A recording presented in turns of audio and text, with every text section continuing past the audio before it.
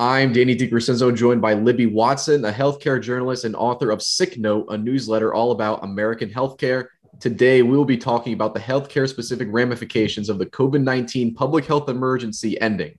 Ms. Watson, thank you so much for joining me. Anytime, happy to be here. So can you break down the situation in detail? What is going on with the public health emergency and why is it happening? Yeah, so at the start of the pandemic, the federal government declared this thing called a public health emergency.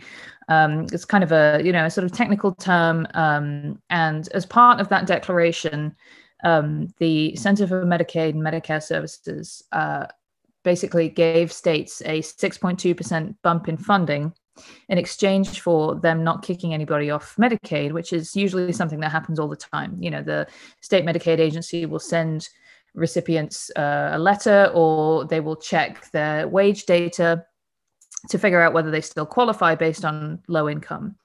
And so throughout the pandemic, states haven't been doing this at all. And so almost no one, not exactly no one, but almost no one has been removed from the Medicaid rolls without asking to be in the last 2 years. And so when the public health emergency ends, states will have to resume this process, which is sort of a normal part of the Medicaid program. But the real wrinkle comes with the fact that that 6.2% bump in funding will go away within just 60 days of the end of the public health emergency. So even though states will have 14 months to start up this process of redetermining people's income, they'll only have 2 months of extra funding to pay for all of these extra enrollees. You know, the Medicaid rolls are bigger than they've ever been. It's about 77 million people. And so they'll have this very strong financial incentive to kick people off as quickly as possible and perhaps as sloppily as possible. That purge symbolizes how, obviously, because of the emergency, it was just an expansion of the current system. Why do you think the pandemic expanded enrollment and didn't prompt a stronger push towards reforming the current system? I mean, that's a great question. I wish I knew the answer, because then I would know how we could get Medicare for all in this country. I'd love to understand it. It was a very strange time right at the beginning of the pandemic when, you even had Republicans agreeing to things like, expanded unemployment and eviction protections and stuff like that. And it feels so far away now. Two years later, we have essentially the Biden administration kind of getting on board with the get back to normal, ending masking and things like that. I can't really answer it other than just to say that, you observe the same patterns over and over again. This story, this coming wave of Medicaid coverage losses, the Urban Institute estimated that 15 million people could lose coverage. And I think it could actually be higher than that. And, that's just an absolutely massive story. And it's not really been covered all that much, especially not at the state level. And, you just have to think that, there are these very powerful forces in this country, and especially in media coverage and in shaping, political priorities that just make it hard to get people or the media or politicians to care about what happens to poor people. Medicaid is so undercovered as a topic. People have no idea how stringent some of the requirements can be to get on Medicaid in some states. And I think there's just a huge lack of awareness. With that lack of awareness being said, with the issues you just articulated about so many millions of people losing their healthcare, how do you feel the pandemic underscored the flaws in the American healthcare system and the perceptions around it? How did the pandemic affect that? Oh, I mean, how long have you got? I could answer that for hours. I mean, we saw it right from the beginning. Again, there were all these kind of temporary fixes to the system where, the government mandated that insurers would have to cover the cost of tests or treatment, or, and vaccines were free and stuff like that. And now, just in the last couple of days, we've had the news that the government is running out of this funding. And again, it's just this, well, we don't really care. There hasn't been any attempt to change the underlying system. The underlying American healthcare system, which isn't really a system at all, is pretty incompatible with large-scale government action. and with fixing problems at all, I would say.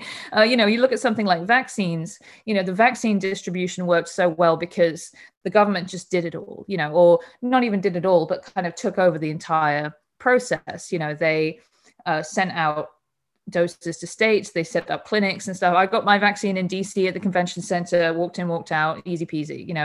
It was the most like being back in England and going on the NHS than anything I've done.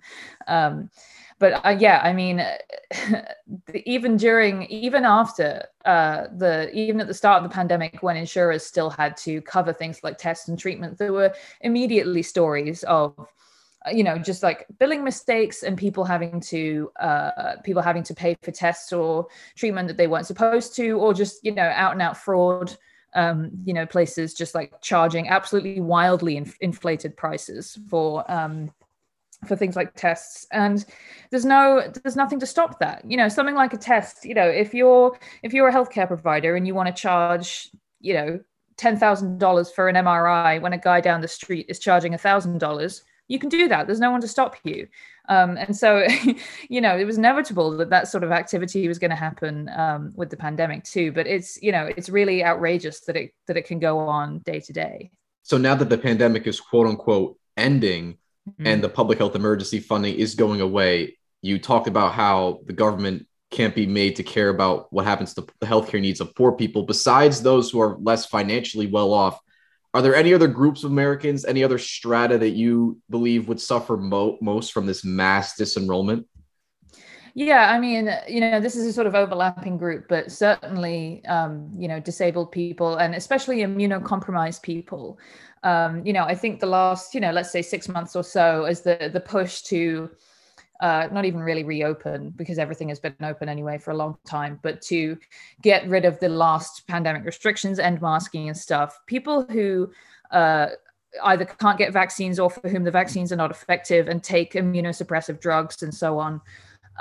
Those people, there's really no answer for them. If the CDC is basically just like, yeah, you should continue to be careful, but it's very, very difficult to be careful if no one else is being careful. That's sort of the whole point. It's very hard to protect yourself from getting coronavirus completely if you're not, if other people aren't doing the same thing. And so, those are the people that have been most harmed. And also, if you are, for example, an immunocompromised person who is also disabled, you're also on Medicaid, you also maybe have trouble keeping up with forms, or you don't have someone to help you explain what, the forms that you're looking at. I mean, some of these processes for Medicaid renewal can be very complicated. And again, it varies a lot by state. But if you look at Texas, for example, in Texas, when the state sends you a letter to say that they need you to verify your income to prove that you still qualify for Medicaid, you only have 10 days to respond to that piece of mail. So if you're a person who, for any reason, might not have 10 days, might not be able to get that done in 10 days. For example, you're busy, you're working, or, you're disabled and you can't get a ride to the bank to print out your bank statements to prove you don't have income. I mean, there's just infinite ways that this could be more harmful if you are a person who is already struggling. So, I mean, certainly, when we talk about Medicaid isn't just a program for poor people. It's also a program for disabled people who also have to be very poor to qualify. But yeah, absolutely, people with disabilities, I think, is the number one answer there. I want to pose a hypothetical for you, Ms. Watson. Mm-hmm. You are the president of the United States and your party has unanimous control of Congress. You can't influence state governments, but you could influence federal policy. How would you combat this upcoming Medicaid purge, if you had that authority?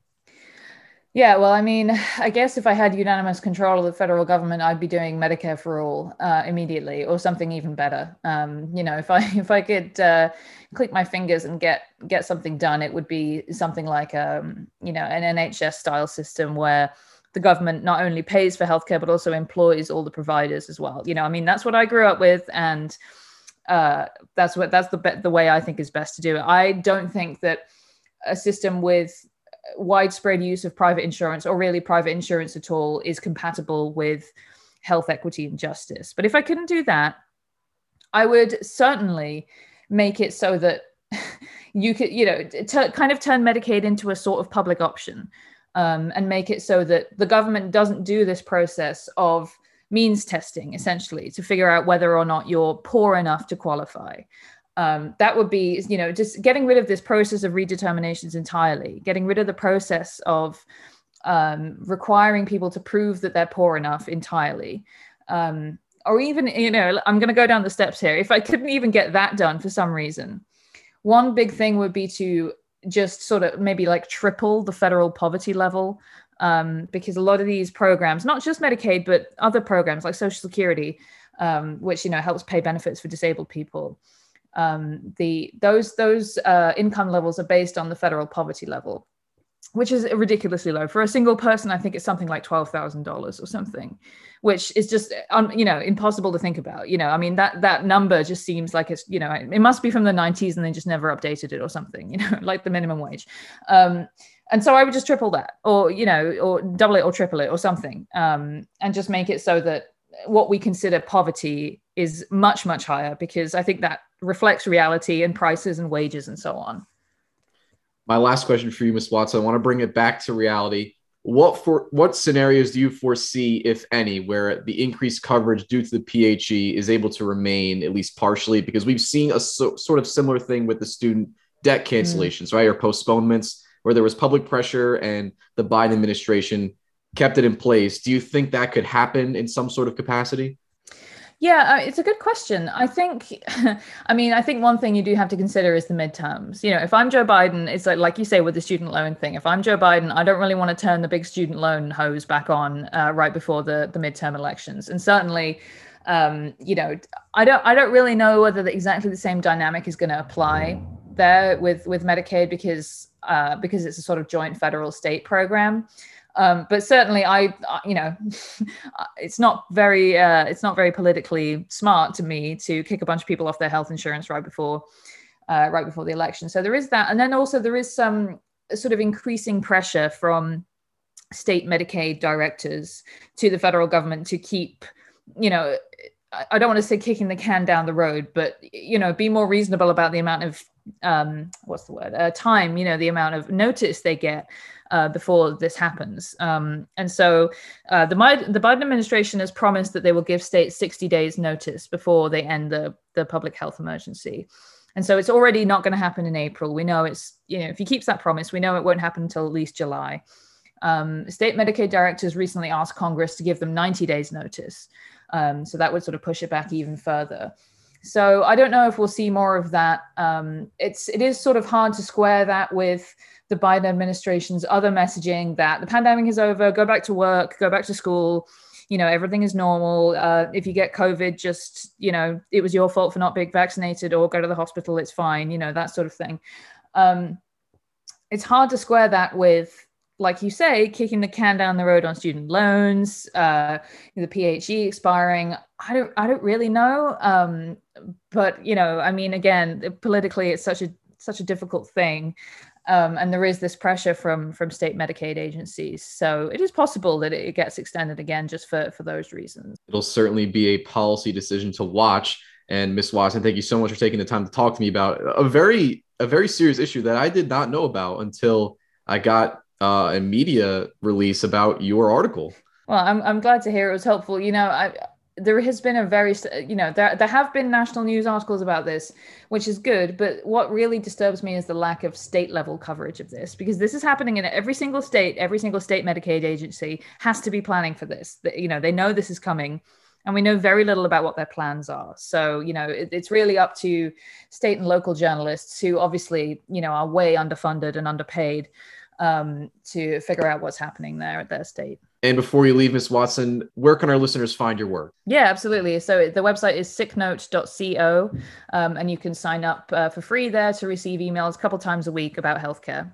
All right, Ms. Watson, thank you so much. Thank you.